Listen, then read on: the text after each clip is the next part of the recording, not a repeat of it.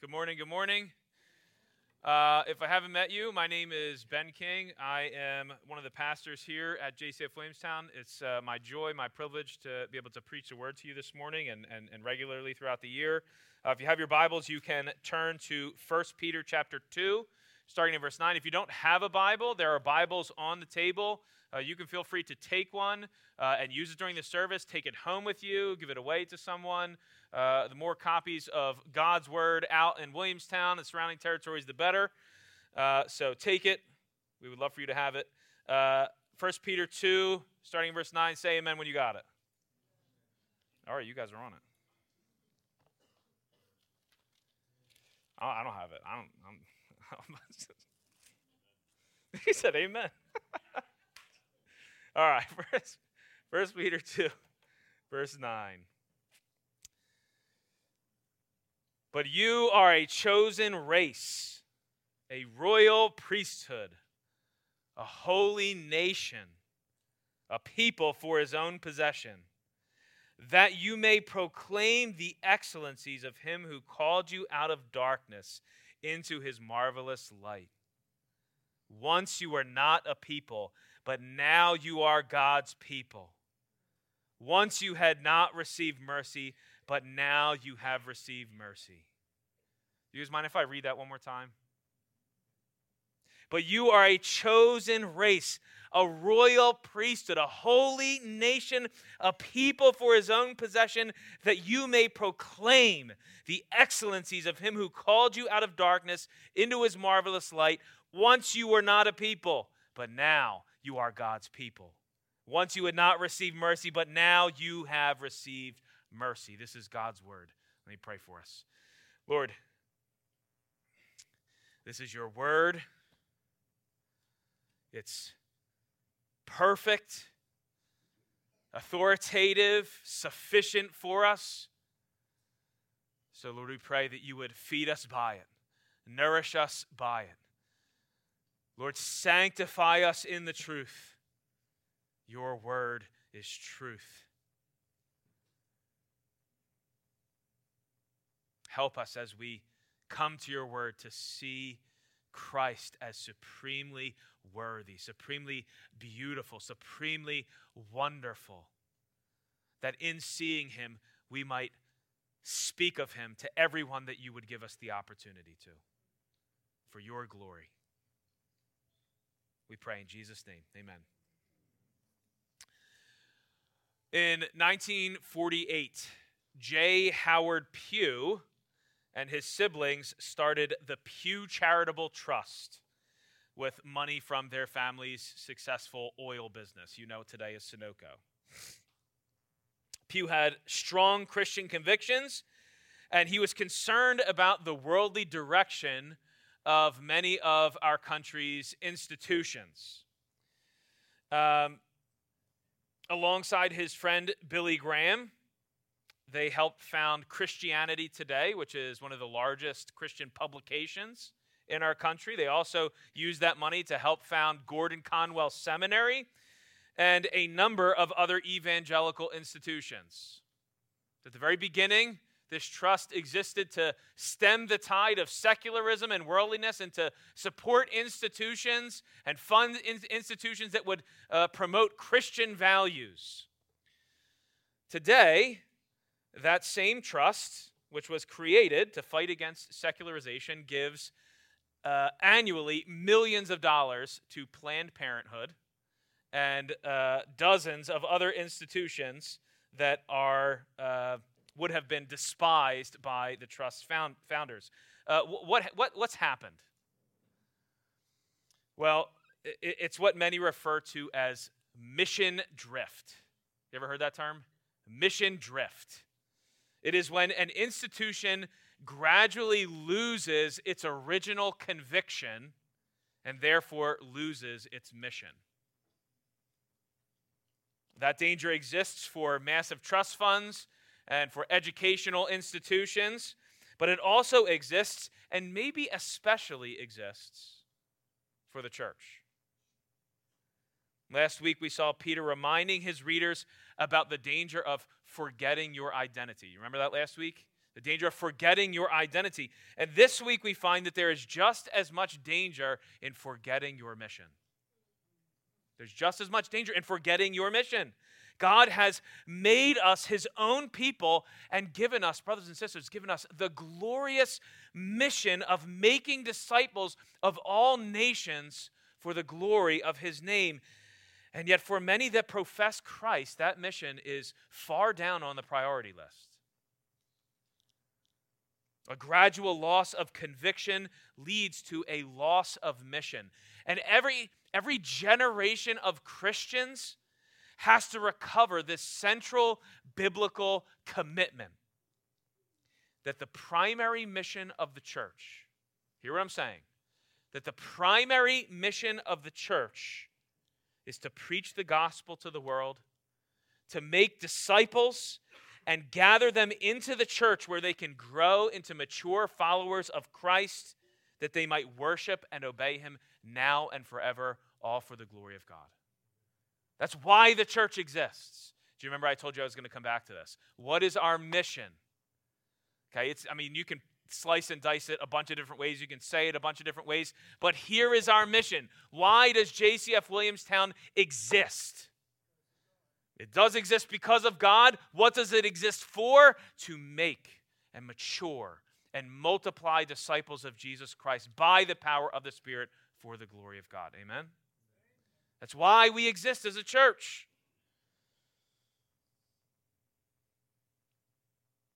But there's this danger of missions drift. How regularly do you find yourself having conversations with unbelievers? Like, look back on your week, look back on your month. How many conversations have you had with unbelievers about the gospel? Or look, better yet, like, how often have you prayed for unbelievers, that they would come to know him? How often have you prayed to the Lord for opportunities that he might use you for the sake of preaching the gospel to someone? Right? That mission statement, those aren't just words. It's not just like you start a church, you have a mission statement. They're not just words. They're our guiding directive. They are why this church exists. And so Peter writes to remind us that we might not fall into this trap of missions drift. And he's going to remind us in three ways. He's going to remind us what God has made you. So here, if you're the outline person, if you want the notes in advance, here they are. What God has made you, the mission he's assigned you, and the mercy he's shown you. What God has made you, the mission he's assigned you, and the mercy he's shown you. Let's talk about what God has made you. Our mission is intrinsically linked to our identity. You see, when we forget our identity, we tend to lose our mission with it. But it's also true that when we forget our mission, we tend to lose our identity. Last week I told you that Peter's concern was to remind us of our identity in Christ, and that concern, that desire to remind, it culminates here in this summary of who we are before God. A chosen race, a royal priesthood, a holy nation, a people for his own possessions. So that, he reminds us who we are, so that we will joyfully engage and take up the mission that he's given us to proclaim his excellencies to the world. In other words, we will be a people who are actively engaged in the mission of God when we remember who God has made us through his Son. You know, one of my favorite movies, like, of all time, like top three, you guys are all like, what is it? Is the 1991 Steven Spielberg cult classic, Hook. Do you guys know that movie? You got to watch it. If you haven't seen it, Now look, this is actually a point. I'm going to tell you in a little bit. We see things that are beautiful and then we have to tell people about it. I'm doing it right now. It's a great movie. You have to see it.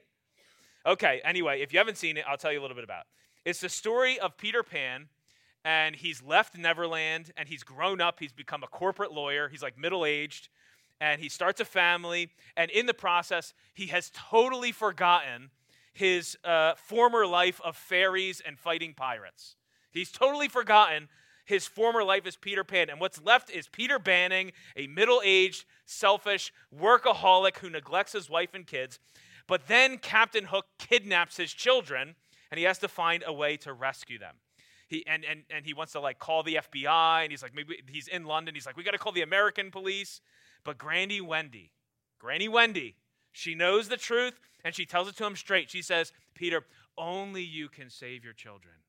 Only you can save your children. Somehow, you must go back. You must make yourself remember. And he's like, remember what? And Granny Wendy very hauntingly says to him, Peter, hey, don't you know who you are? Don't you know who you are? What's happening is that Peter is having trouble coming to grips with his mission because he doesn't know who he is. You see, Peter's having trouble coming to grips with the fact that he's the one that has to go and save them and rescue them from Captain Hook because he doesn't know who he is. He's forgotten who he is. And it's a snapshot of what happens in the church. We fail to embrace our mission because we don't really know who we are. We forget what God has made us. And so Peter, the Apostle Peter, not Peter Pan, he reminds us. In short, he says, if you are in Christ, you are God's people. Don't just gloss over that. If you are in Christ, you are God's people. He gives us three descriptions using the same exalted and affectionate language that he used to describe his people in the Old Testament. And he applies those descriptions to the church. So look, first he says, you see there in verse 9, you are a chosen race. You're a chosen race. He's quoting Deuteronomy 10, where God tells the Hebrews that out of all the peoples of the earth, he has chosen them and set his love upon them to be his special people. And he applies that language to us as Christians. If you are in Christ, it's because he has set his love upon you. And it's yet another reminder. That you are not ultimately among the redeemed because of your choice of him, but because of his choice of you. Okay, you did choose him. You did put your faith in him. You trusted him. But that was precipitated upon his choice of you. It was based upon his choice of you. You are a people chosen, elected, beloved before the foundations of the earth and foreordained by God to inherit salvation. But I want you to notice especially that word race. It's the Greek word genos, from which we get our word genus. If you're into science, there's phylum and genus and species. I don't know what the order is, but that word genus. It means a unique people or family. And understand that Peter is not saying that we have been chosen because we are unique. He's saying that we are unique because he has chosen us. We have become the unique, distinct, beloved people of God because of his unilateral choice of us. By virtue of God's choice, you are a part of his unique people. And here is the key. What makes these people unique? What binds them together as a people or as a family? It is their common faith in Christ. It is their union with Christ. It's that they have all been made new creatures by the power of the gospel through the working of God's Spirit. And so God's people are marked by a supernatural unity. Listen, do you hear what I'm saying? God's people are marked by a supernatural unity that transcends all worldly categories. It's not your hobbies that make you a people. It's not your common interests, common life stage that make you a people. It is that you are bound up together in Christ. You are a chosen race. Second, he says, you are a royal priesthood. We don't think about the church in those terms too often. You're a royal priesthood. Again, Peter is quoting God's word to his people in the Old Testament, from the Old Testament after he delivered them out of Egypt. And he says to them in Exodus 19, you shall be to me a kingdom of priests.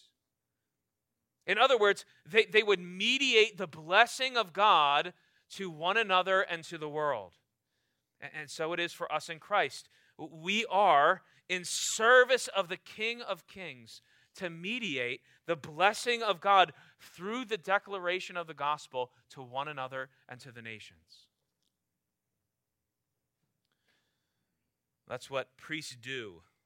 They are mediators. Now let me be clear. Your role as a priest does not mean you have the ability to negotiate peace between God and men. Right? There is one mediator between God and man, the man Christ Jesus. In that sense, there's only one mediator. However, you are a conduit, a vessel, a channel through which the news of what God has done in Christ is declared, and in that way you are a priest. But notice, I want you to see that he says you are royal priests. This is probably the most unique way in which you don't know who you are. Like you haven't thought about this. You are royal priests. It's interesting because in the Old Testament, the monarchy and the priesthood were not supposed to be together. They were separate, right? King David was not a priest. He was a king. The monarchy and the priesthood stayed separate. You had the high priest, you had the priesthood, then you had the king. But the Old Testament spoke of a day when the priesthood and the monarchy would come together, right? The king and the priest and the prophet would all come together, and they do in Christ, who is our prophet, priest, and king, and they come together in us as well, so that we are royal priests. And what that means is though you might be a little Reepicheep in the service of the king. You know Reepicheep? Some of you kids, you know Reepicheep? You remember Reepicheep from the Chronicles of Narnia? He's this little mouse fighting in the service of Aslan, and yet this little mouse has such a nobility about him, such a royalty about him. Why? Because he's a mouse? No, because he's in devoted service to Aslan, to the king. And so it is with us. We are marked by, because of this royalty, because of this nobility that we have by virtue of our role and our service to the king, we have a supernatural, are you ready for this word? We have a supernatural audacity about us. We ought to. A supernatural audacity that is willing to risk much for the sake of fulfilling our service to the king. You know, the audacity, it's boldness, it's courage. You're a chosen race with a unity that transcends worldly categories. You are a royal priesthood with a supernatural audacity and boldness. But you are also a holy nation. In that same passage in Exodus, he says, "You shall be to me a kingdom of priests and a holy nation." Now, this can be taken two ways, and Peter probably intends a little bit of both. On the one hand, it means that God has made you into his distinct people, right? Holy, that is to set apart, to make separate. And so he has made you his holy, separate people, called out of the world, distinct for God. Later, he's going to say, you're a people for my own possession. But it also means that you are called to uniquely display the character of God in the holiness of your lives. That your lives themselves are to testify to the goodness and to the character of God. And you see that you are, the fact that you are a nation, you're a holy nation. This is another one. We don't tend to think about the church in terms of like nation state, right? In like national categories. And yet the fact that you are a nation reminds us that we are citizens of a country. We are not ultimately, I imagine most of us, if not all of us, are citizens of the United States. But we are not ultimately citizens of this country. We are citizens of heaven, citizens of a heavenly country. And your lives then are meant to display the goodness and the holiness of that country. And that means we as God's people will be marked not only by a spiritual unity and a spiritual audacity, but by a supernatural oddity. You'll be marked by a supernatural unity, an audacity, and an oddity. You're going to look strange. You're going to sound weird. People are going to be like, what is up with you? And sometimes they're going to do that in not so polite ways. And what I'm telling you is God has made you that way. Embrace it. Now, Peter combines all three of these descriptions to remind us of what God has made us into. You are God's true people, his treasured possession, and that ought to be a tremendous comfort to us. To know that in Christ we have come to be possessed by God, not possessed in the weird like Halloween way. We are his treasured possession. That we are God's and he delights in us. But the fact that we are his treasured possession also reminds us, okay, that we are like instruments in his hand. We are his possession. We belong to him. We are instruments. Listen, it's like a carpenter, like a carpenter takes up a tool to build a house. So God takes us up to build his house for the glory of his name. He's made you into a people for a purpose. So listen, that's what he's made you. But what I'm trying to tell you is when you understand what he's made you, what you will see is that he has made you that way for a purpose. So that's what he's made you. Let me tell you the mission he's assigned you.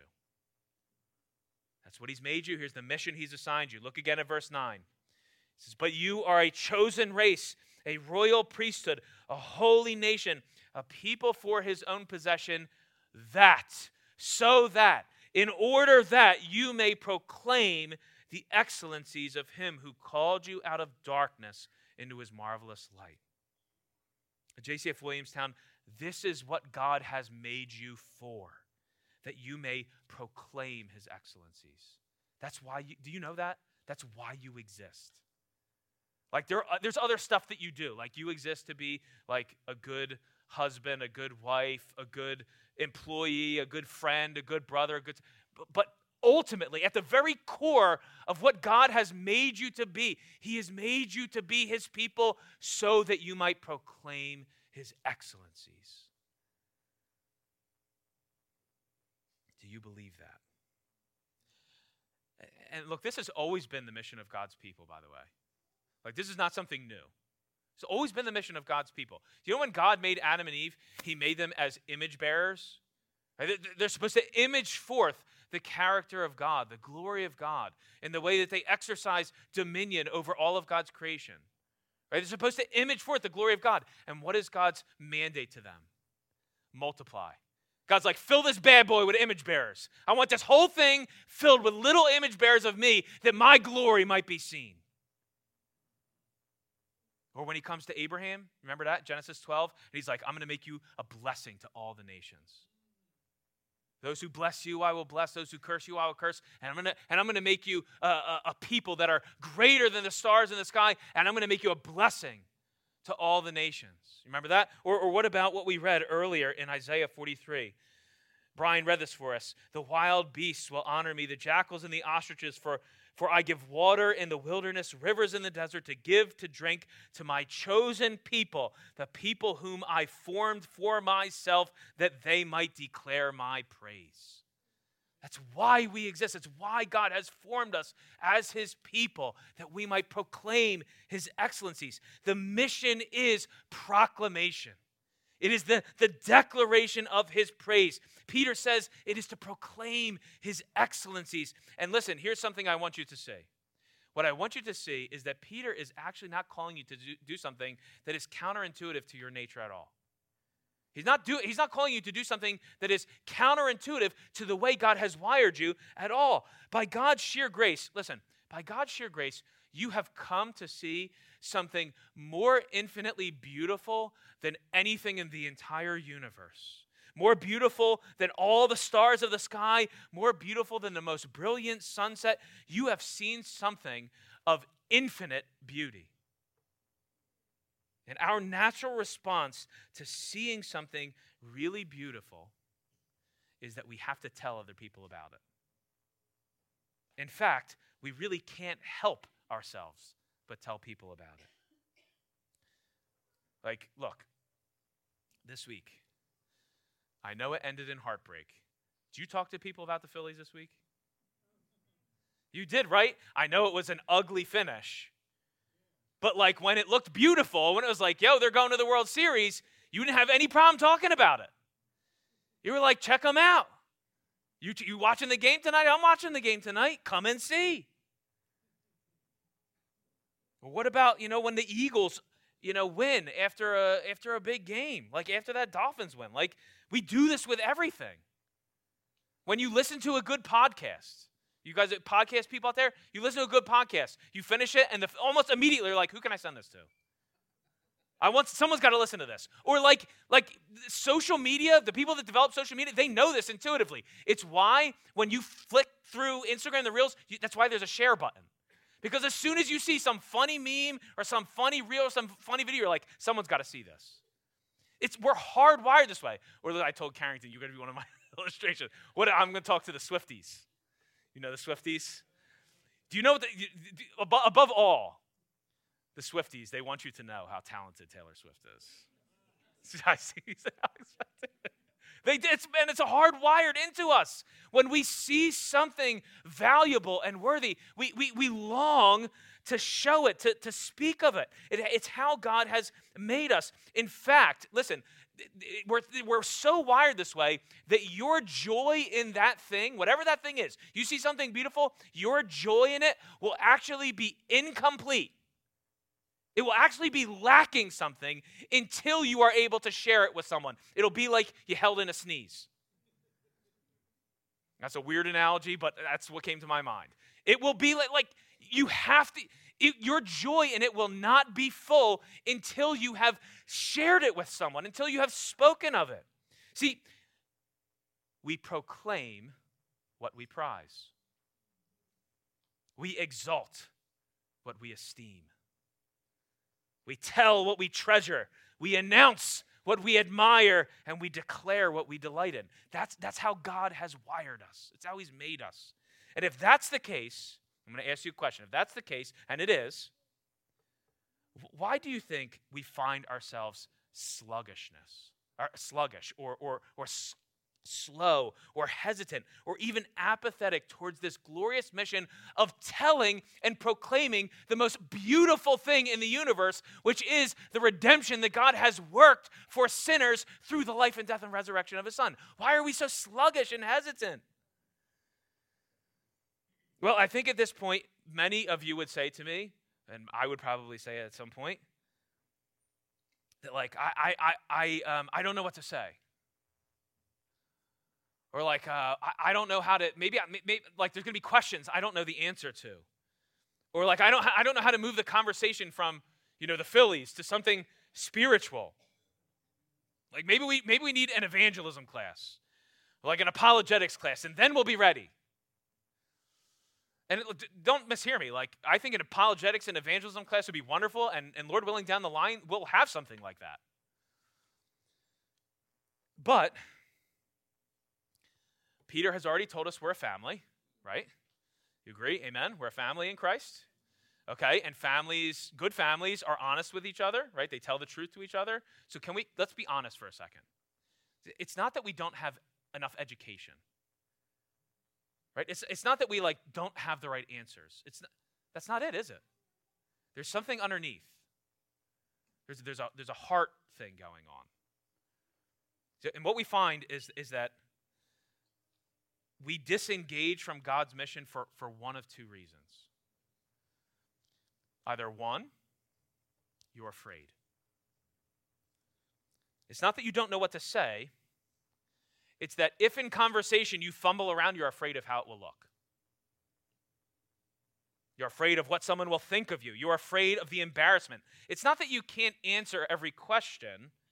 It's that you're afraid you will look unintelligent, foolish, or even crazy. It's not that you don't know how to move the conversation in a spiritual direction. Right? You don't have that problem with the Phillies, do you? There'll be someone just eating their lunch. They're like, yo, did you watch the game last night? Boom, I'm in. No problem. But you see, the difference is that there's no cost to bringing up the Phillies. There's no social cost to bringing up the Phillies. There very well may be a cost to bringing up Jesus Christ, and we're afraid of it. We're afraid to pay it. And like Wendy, Peter would say to us, don't you know who you are? You are royal priests in service to the King who are completely approved of and delighted in by God. You know how the scriptures describe people in a bunch of different ways, but one of my favorite ways is just describes people as dust. He remembers our frame. He remembers that we are dust. And you know what's happening when you're afraid is that you're just afraid of another fellow pile of dust. Afraid of what they'll think of you, afraid of how they'll regard you, when you have the approval and the delight of the God of the universe. That's number one. Either one, you're afraid, or two, you're apathetic. Like I told family, right? I told you, family, we got to say hard stuff to each other. You're either afraid or you're apathetic. A disinterested sluggishness has settled over your heart because you have settled for some lesser beauty than Jesus Christ. But we speak about what we love, and you are reluctant or remiss in speaking of him. If you are reluctant or remiss in speaking of him, it's because your heart itself is not filled with a sight of his beauty and his worth. It's not that his beauty has faltered or lessened in any way. It's that you have taken your eyes off of him and settled for lesser beauties. And so you talk about other stuff.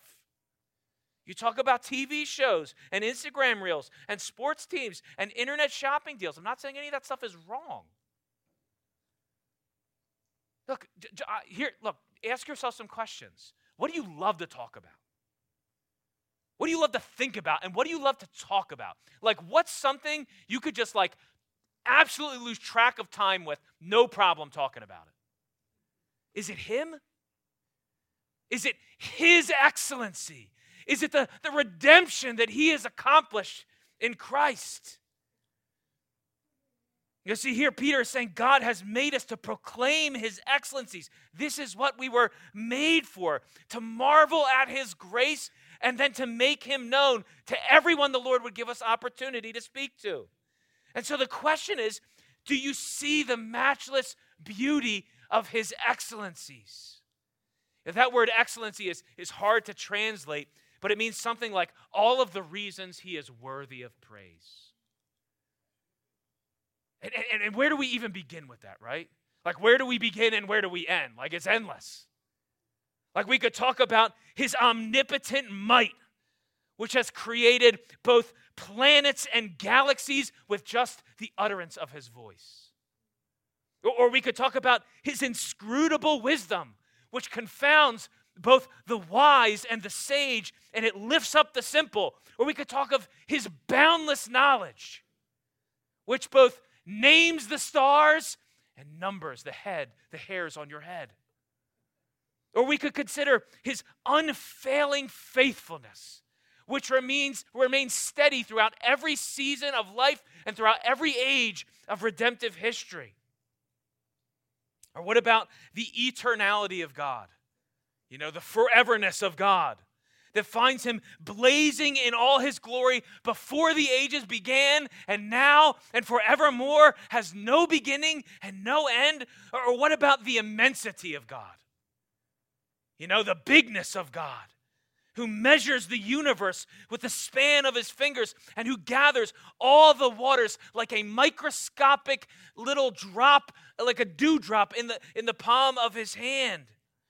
Or what about the ubiquity of God? You've never heard that word before. I'm trying to sound smart.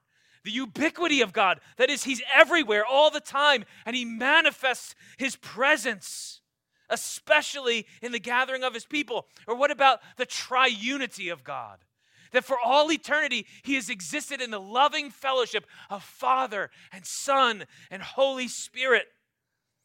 Or what about the creativity of God? Do we proclaim the excellencies of the creativity of God who formed both the lion and the lizard, the hippopotamus and the hummingbird, Mount Everest and mitochondria, and all the planets and all the little particles that make up everything?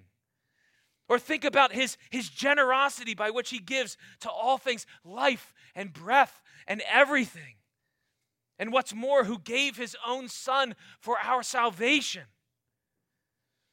Or what about his justice and righteousness by which he promises to punish all sin, to bring to justice all evil, to rid the world of everything that is wicked? Are you filled with praise because of his gracious work to reveal himself both in creation and through his word? Or like, what about this? The fact that throughout history, he has faithfully preserved his word so that you could know him. And brothers and sisters, most of all, do you see the excellency of his rescuing love? Do you see the excellency of his rescuing love by which you were called out of darkness and into his marvelous light? His saving grace by which he forgave your sins, made his spirit to dwell in you, and made you his children forever. You see, all of his excellencies and perfections come together most vividly, most brightly, most beautifully in his Son, who is the radiance of the glory of God and the Savior of his peoples. Brothers and sisters, this is what the apostles saw in Christ. This is what the apostles saw. They saw all the manifold excellencies of God in Christ, who died in their place and rose from the dead for their salvation. And so even under threat of imprisonment and beatings and torture and death, they confessed. Acts 4:20, we cannot but speak of what we have seen and heard. We cannot but, upon pain of death, we can't help but speak of it. Do what you got to do. We're going to tell the world. We have to. Or think of the woman at the well. You remember in John 4, the woman at the well? She goes to draw water in the middle of the day to avoid the judgment of the crowd. But after she encounters Jesus as the Messiah and Savior, she runs into the town calling to all the people, come and see a man who told me everything I ever did. Can this be the Christ? Brothers and sisters, that's evangelism. That's the mission. That's evangelism is come and see.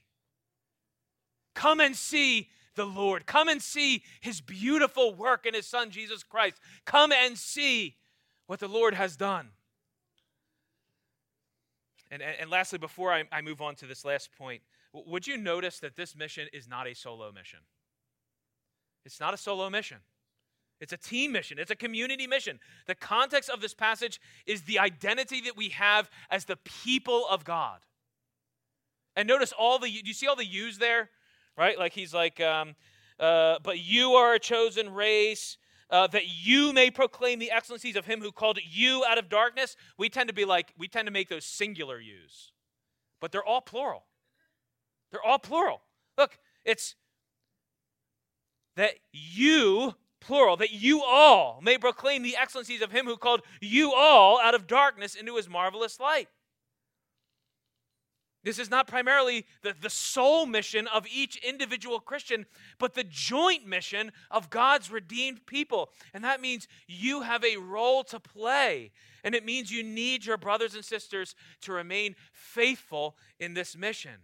It means that God intends this mission to succeed, and in order for this mission to succeed, for him to receive glory and for his praise to be proclaimed, it means that we must go about it together.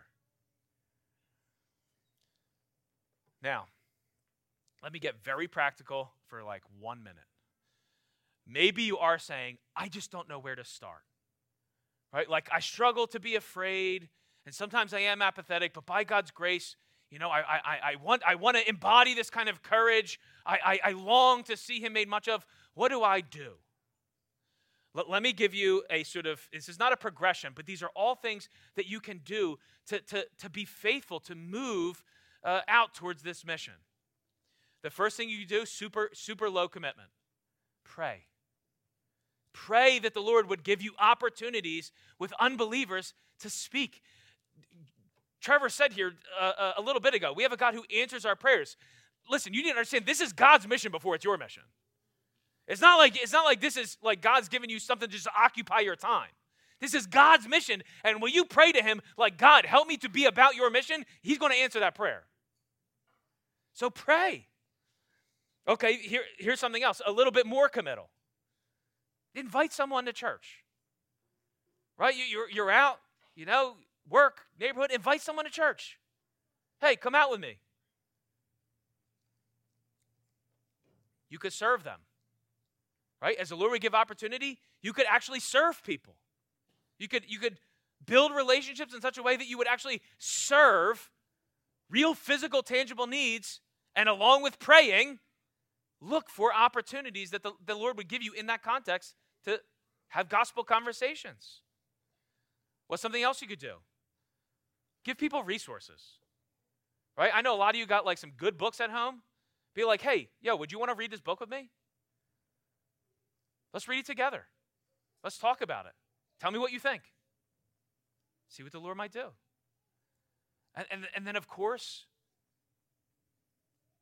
declare his praises. Right? Preach the gospel. Right? As you find yourself in all the different contexts you are in, look for opportunities, pray for courage, and then take the opportunities that God gives you to boldly proclaim the gospel, trusting that he will use it for his purposes. And let's encourage one another in that. So that's what he's made you. That's the mission that he's given to you. But now, lastly, you need to see the mercy he's shown you. Listen, I don't want this sermon to be like some rah-rah, let's take the hill speech. That's not what this is.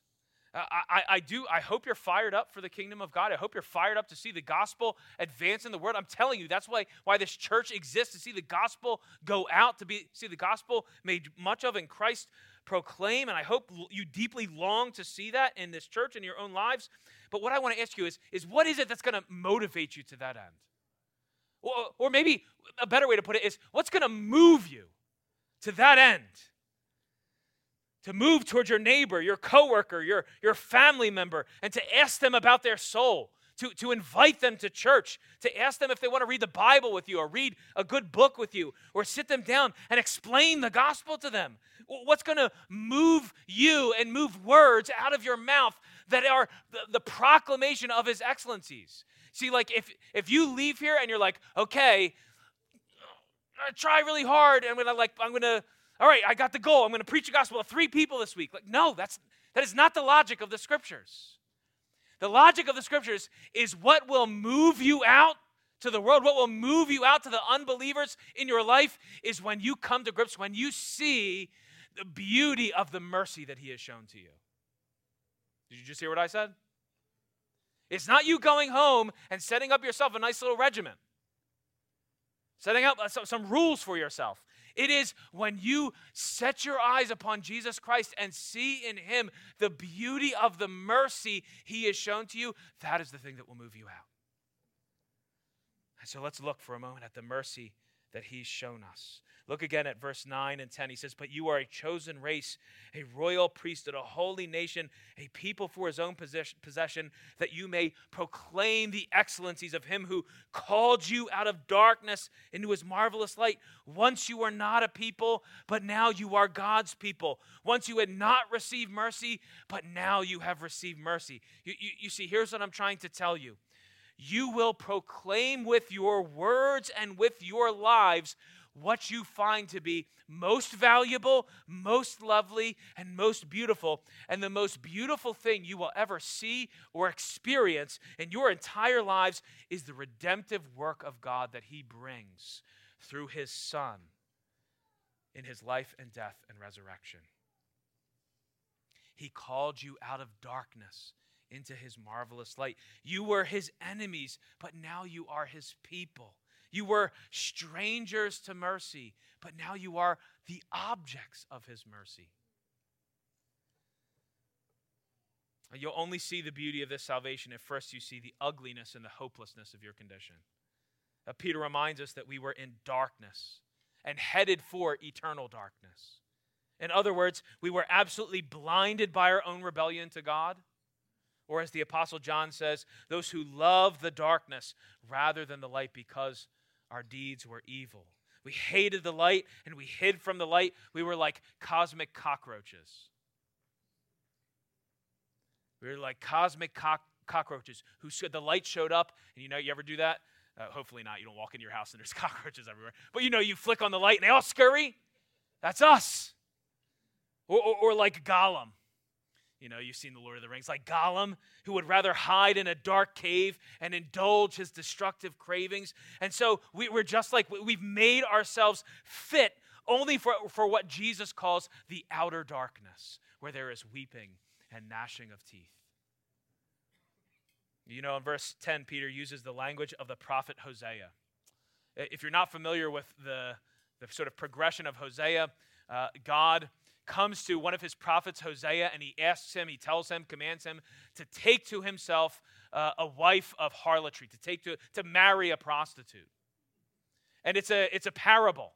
It's an analogy for God's relationship to Israel, right? In the analogy, Hosea is God and the prostitute is Israel. And he's saying, this is what it's been like to be in relationship with you. I'm the faithful husband, and you're the adulterous wife who just constantly goes after other lovers. And for Israel, those other lovers were all the idols, all of the false gods. And from this union, right, Hosea marries this prostitute, and from this union come two children, a boy and a girl. And God comes to Hosea and he says, here's what you're going to name those children. You're going to name the boy, Not My People. And you're going to name the girl, No Mercy. And the story, or the point of the story, is pretty obvious, right? What does our adultery, what does our idolatry, what does our spiritual rebellion give birth to? What are the results of that? We are not the people of God. We are not the objects of his mercy. Now, that's what we deserve. It's a picture of what you and I deserve. This is our sin, that we have looked on God, who is matchless in beauty. We've looked on the array of all of his excellencies, who calls us into the joy of knowing and loving him, but we have gone after lesser beauties. We have chased after false gods. We have built our lives around things that are less valuable and less worthy and called them God and made them ultimate in our lives. We have given our hearts to things that promise a temporary kind of satisfaction but leave us emptier than before. But we don't care as long as we don't have to submit ourselves to the Lord. And so we deserve to be cast out and cut off and severed from God's goodness forever. We deserve to get what our sin has given birth to. Not my people. No mercy. But the Lord comes to Hosea and tells him of a day that's coming when he will redeem his faithless and idolatrous bride. And listen to what he says. He says, therefore, behold, I will allure her and bring her into the wilderness and speak tenderly to her. And there I will give her vineyards, and I will make the valley of trouble a door of hope. And there she shall answer as in the days of her youth, as at the time when she came out of the land of Egypt. And verse 21, in that day, and this is what Peter is quoting, he says, in that day I will have mercy on no mercy. And I will say to not my people, you are my people. And she shall say, you are my God. And Peter says, that's you. He says, that's you. Once you were not my people, but now in Christ, God says to you, you are my people. Once you were no mercy, but now God has shown you mercy. And it's interesting, it doesn't quite come through in 1 Peter, but in the Old Testament, that is actually a verb. It's literally like, he will mercy, no mercy. He will mercy you. How can this be? How can the Lord show us mercy and count us among his people? How can he call us out of darkness and into his marvelous light? How can we be made into his beloved children? Mark 15:33 says, and when the 6th hour had come, there was darkness over the whole land until the 9th hour. And at the 9th hour, Jesus cried with a loud voice, Eloi, Eloi, lema sabachthani, which means, my God, why have you forsaken me? You see, Jesus Christ went to the cross and his soul was pierced by an eternal darkness. The darkness is the judgment of God. Right? And this is what we find, that we were a part of the domain of darkness, blind in our sin and fit only for an eternal darkness. But on the cross, Jesus takes that darkness into his own heart. That's why a darkness covers the land. He cries out to his Father, but there is no mercy, only judgment. The one who was his very son becomes no mercy. You are not my people. Can you imagine that? God the Father. You see, on the cross, Jesus bore the full penalty of your rebellion and your idolatry. And look, he bears the full penalty. Look, what is it? it is should be the great joy of our souls and our hearts to proclaim his mercies, and yet every day, every week, we fail to give him the praise and honor that he deserves, and yet Jesus lives a perfect life, proclaiming his excellencies, lifting him up, and he also dies on the cross for all of those failures. For all of the times this week when you had opportunity to proclaim his excellencies and you didn't, still he went to the cross. Still, he hung there under the weight of your sin. He rescued you from the domain of darkness and transferred you to the kingdom of his beloved Son. Can I just ask, is that you this morning? First, is that you? Like, if you have not come into relationship with Christ by faith, look, can I tell you what faith that saves is? It comes by mercy, and therefore it is undeserved. Faith that saves is seeing the mess of your life and seeing all of your failures and all of your sin and saying, nevertheless, I trust he will be merciful to me. The gospel's in that word, nevertheless, isn't it? Even though I have done nothing to merit his kindness or his love or his blessing, nevertheless, he will be merciful to me. That's faith that saves. If you're hearing this for the first time this morning, or maybe you're hearing it for, the 100th time, but it's clicking for you in a new way, would you come talk to me or talk to a member in this church? And listen, here's my point. Let me close.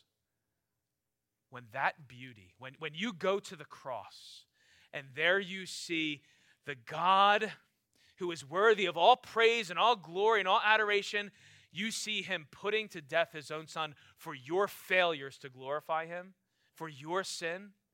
When you see God saying to his Son, no mercy, you are not my people, so that he can come to you and say, you are my people, a holy nation, chosen race, a royal priesthood, a people for my own possession. When you see that beauty, when that beauty begins to settle in your soul and penetrate your heart, you will not be able to help but speak of it.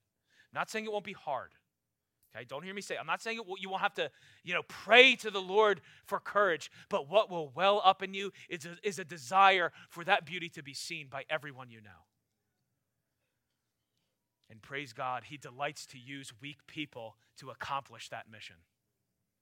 And we fit the bill, don't we? A bunch of weak people that he uses by his grace to fulfill his mission in the world.